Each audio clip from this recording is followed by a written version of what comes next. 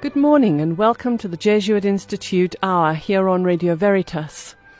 This morning we're going to be talking about some other things. We're going to leave the discussion about schools and religion in schools for the time being. We're going to be talking this morning to Father Matsepane Morare about migrants and social housing. He works with the Catholic Parliamentary Liaison Office, and they've just recently done a round table on this issue, so we'll be hearing a little bit more about what came up in that round table. And then a little bit later in the program today, we're going to be talking to Ms. Karen Griesel from Sanka, and we'll be talking to her a little bit more about drug and alcohol abuse. And you'll remember that last week I said we would be picking up on this again. The Jesuit Institute at the moment is running a series of workshops around the country on addiction, and on Radio Veritas, just kind of picking these themes up, we'll be looking at various helps that are in place in different parts of the country for people suffering from addiction.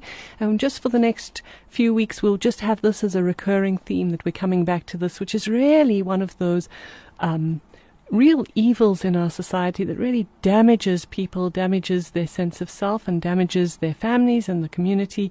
And so we'll be talking about that some more. So that's really the rundown for today's show. If you'd like to phone in, the studio line is 011-452-7115, or you can SMS us on 41809. So we're going to turn now and see if we can talk to Father Matsepane. Good morning. Hello, good morning. Good morning, Father Matsepane. How are you this morning? I'm well, ma'am. How are you? I'm well, thanks. And how is Cape Town? Oh, Cape Town is the same. Unpredictable. 1 minute warm, 1 minute cold. Raining, but it's never enough. Right. So we're still, even despite the heavy storms, you're still battling with water? Yes. In fact, the heavy storm, it gave us about 2% of the rain that we needed. So we still have a long way to go to get to 100%. Right. We're still sitting at 23% wow. of the dams, with 10% useless. So we're really sitting at about 30% of water available for Cape Town. So, yeah, it's dire. It's dire. That's really tough. So, Father Matsepane, I know you've recently held a round table on migrants and social housing, and I wonder if you could just tell us a little bit about what the issues are with migrants and access to housing in the country, and then talk through some of what the debate might be about. Right. In fact, on the 2nd of this month of June, as CPLO, the Catholic Parliamentary Liaison Office, we had this round table, and it's extraordinary. Sometimes you assume that what challenges people face until people actually sit down and talk and explain the intricacies, the challenges, the problems that they face on a daily basis, and you actually begin to realize how complicated and how difficult the challenges are, and even worse, often how little will there is to actually resolve some of the problems that these people are facing. Mm-hmm. So I think one of the first problems that became very obvious was the problem of understanding who we're talking about. People call everybody a refugee. Any kind of foreigner who comes into the country and is not here as a tourist or is not here as a student, automatically, or a business person is automatically classified as a refugee. Wow. Okay. And that complicates things in the first place. Mm-hmm. And they go to Home Affairs, and Home Affairs is also pretty strict in terms of who they classify as what. Yeah? Right. And it's very important to be classified as the right person. So, for instance, if you're classified as a refugee, then you basically get all the rights of a citizen except the right to vote. So you practically get access or have a right to access all the services of a citizen, the right to housing, the right to education, and all those kinds of services. But most people that come into South Africa are simply classified as asylum seekers, right? And that's about 90% of the people that go to Home Affairs simply get classified as asylum seekers, get given temporary status, 1 month, 6 months, a year, and it has to be renewed regularly. Mm-hmm. So it becomes impossible to get into a contract for rental housing. It's impossible to buy a house. It's simply impossible. And all kinds of challenges that those migrants have to face simply because they don't have the right documents to be able to contract into housing. And that makes it even worse when it comes to social housing, because the officials in many municipalities will simply say, no, you're not a South African, you're not entitled to social housing, or go to a shelter somewhere or find a shack. Mm-hmm. And that's how many migrants, many asylum seekers end up living in run-down buildings, in shacks, overcrowded in other people's houses. I mean, it's quite difficult for many migrants to access housing. And to top it all up, South Africans are becoming more mercenary by the day because they realize that the migrants are a soft target.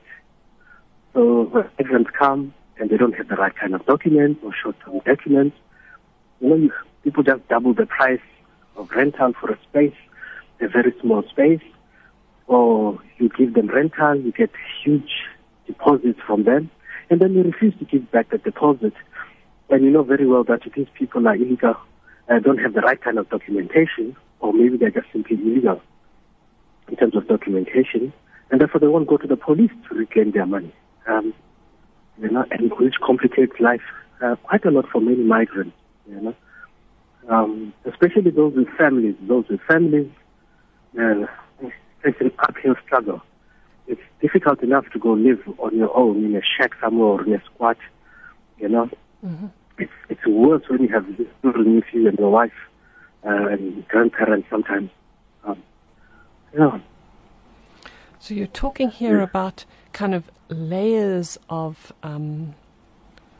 difficulty that migrants are forced to endure. The first layer, that kind of first layer, is a structural one. It's a legal layer that asylum seekers, those who get the status of asylum seekers, because of the short-term nature of their documentation, because of what the documentation looks like, they really are disadvantaged in many ways in trying to survive in the South African economy just on a very legal basis. Yes, absolutely. Absolutely. It's really, really difficult for them. I mean, it's bad enough. I think most of us know that the problem of housing and of land is a very major problem anyway. Yeah. Many people have problems accessing housing in South Africa. That's just a given. Now you put on top of that all the other challenges that I've laid out, of documentation of people taking advantage of them and all that, and it makes life extremely difficult. Extremely difficult. I have to say that there are many church organizations, NGOs, that do go out and they try and help migrants in general, to find accommodation, to find housing, to find safe spaces, and they do that. But if you look in terms of the statistics, I think there was a study done recently, mm-hmm. and found that at least only about 10% of migrants actually find housing and accommodation with religious bodies and everything else. And a huge percentage, about 60%, have to find the rental accommodation somewhere. Right. So which means there's a lot of exploitation of migrants that's going on outside there. Mm. Okay, so we're talking here about really it's... I hear what you're saying, that there are two different things going on. There is the reality that housing is a fraught issue for everyone in the country, basically, that there isn't enough housing, that we have issues around land. If you have all the documents you need, you may battle to find housing. But then there's also this question of being made more vulnerable because of this. Father Matsepane, just can you talk to us about, where people were in the discussions that you had. Was there discussion about where people are congregating, where in particular migrants are? Are they mostly in urban areas? Are they in particular parts of the country? Was it widespread across the whole country? Well, I think most migrants find that it's easier to live in the cities. Mm-hmm. I mean, out in the countryside, it's even more difficult. So most migrants, you find them in the three major cities, Durban, Cape Town, Johannesburg, and Pretoria. And that's where I think it's easier to navigate and to find other migrant communities that can give support. So migrants often will congregate where other migrants are to try and get support from those who have been there before, who have navigated the spaces, the difficult spaces, and find ways of survival. Mm-hmm. So, for instance, the population of migrants in Johannesburg is almost 20 to 25% of the population of Johannesburg is made up of migrants. Wow. And often group themselves up in specific areas. Here in Cape Town, if you go to Hout Bay, for instance, there are villages that are made up hugely of migrants. So the Zimbabweans, the Somalis, the Angolans, Congolese, they would all sort of live in the same neighborhood. And to be truthful, part of it is because of the whole xenophobia thing that happened and scared many migrants into finding spaces where there are other migrants that feel a little safer. Unfortunately, South Africa is not a safe space, and it's even less safe for the migrants. Wow. So when we talk about xenophobia, again, we're kind of talking, it sounds to me as though we're talking about two levels of xenophobia, that there's a structural, legal level of xenophobia, and then there's also the on-the-streets, person-to-person xenophobia. Exactly. And I think what is dangerous is that most South Africans do not consider themselves xenophobic, and probably are not. But prejudice manifests itself as xenophobia. Ignorance manifests itself as xenophobia. So, for instance, many of the police do not understand the documents coming out of Home Affairs that differentiate between refugees, asylum seekers, and economic migrants, or anything like that. So, for many police, a foreigner is a foreigner. And if they ask for documentation, they expect to see a passport for a visa or a South African identity document. And if the person does not have either of these, then the person has become a criminal. And therefore that hostility that many migrants feel from the police, they experience it as xenophobia. In fact, for many people, it's pure ignorance of exactly what it is and who it is that they're dealing with. Right. So there's a real problem there with making sure that people like police who have power and who are on the ground actually understand what the kind of documentation is that they're looking at, or understand what it is that who people are, and that they may not have that. And there's a need, really, it sounds like there's a real need to conscientize police about migrants and about why migrants may be seeking refuge in South Africa and the different reasons for that. Exactly. And not just the police, even ourselves. Even ourselves as communities. We also have quite a lot of ignorance about migrants, about who they are, and what is the difference between all of them. And we have a tendency to find that it's too tedious to try and find out who is who. So we all lump them together as all these nice foreigners. We are being nice or being polite or being helpful, but we're also compounding the problem. Yeah. Because we're treating people as one huge mass of outsiders, rather than as individuals, as people, as families, with identities, with different problems, challenges, and needs as well. Oh, that makes a lot of sense. And there's a kind of a real devaluing of the human person when we just lump everyone who is not South African into one broad basket of different. Yes, yeah, and we struggle to I think South Africans are beginning to find it very difficult to deal with difference, And it's a challenge. It's a challenge that requires all of us to step forward and do our best. And in a sense, it is easier for those of us in the spaces of politics to complain about the politicians, about the officials and the laws and everything else. And we exonerate ourselves from our complicity in this whole thing. And we're just as complicit. And therefore, if we're going to make that scripture, injunction to welcome the stranger, if that we're going to make true, then we need to challenge ourselves in our own little prejudices, our own little ignorance that makes that very difficult or impossible to do. Yeah. Wow, so it really sounds, as you're talking, Father Matsepane, it sounds as though there's a real need for the church to be pushing for a kind of two-pronged approach. On the one hand, the work that you at the Catholic Parliamentary Liaison Office are doing, the kind of advocacy work around changing policy, but then at a grassroots level, and I mean, the Catholic Church is a very big church, and we have fingers into every village in the country. At a grassroots level, to really in our churches be helping people to talk to the people who are, because often, I think about going to Mass on a Sunday. Every time I go to Mass on a Sunday, I meet people who are coming from all over Africa, sitting in the pew beside me.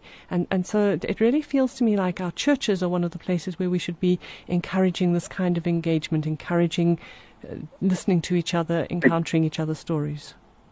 Absolutely. And it's I mean, for some of us, we cannot say this or that, either or. It's both and, And when we do engage people, and it's amazing how changing the churches, when the churches change their attitude to something, when the churches decide that, we're going to take a very positive position in terms of this. Instead of seeing migrants as a problem, we're going to see them as part of the community, to welcome the vulnerable people that need our protection. That's an impact on everything else that goes on around, especially in those far-flung villages and little towns and little dorms, little communities somewhere. It makes a very, very big difference. So it's a real challenge for us as church to really take this on to that scriptural injunction to welcome the stranger. Yes. Father Matsepane, thank you so much for sharing with us this morning and for the good work that you're doing in Cape Town. And we will pray for gentle rain in your area of the country as well. Thank you very much. And we look forward. And we pray for your work as well. And please continue praying for the work that we do at the CPLO. Thank you very much. And God bless. Thank you. Okay. So I've been talking to Father Matsepane Morare. He is working with the Catholic Parliamentary Liaison Office, and he was just talking to us about the roundtable they held on the 22nd of June, looking at migrants and social housing and just asking what is going on in that area. And it's very interesting listening to Father Matsepane, and I think really challenging to us as Catholics, as Christians, to think about how do we really obey that injunction from Scripture to welcome our neighbours, whoever they may be. Now we're going to listen to some music, and then we'll be back.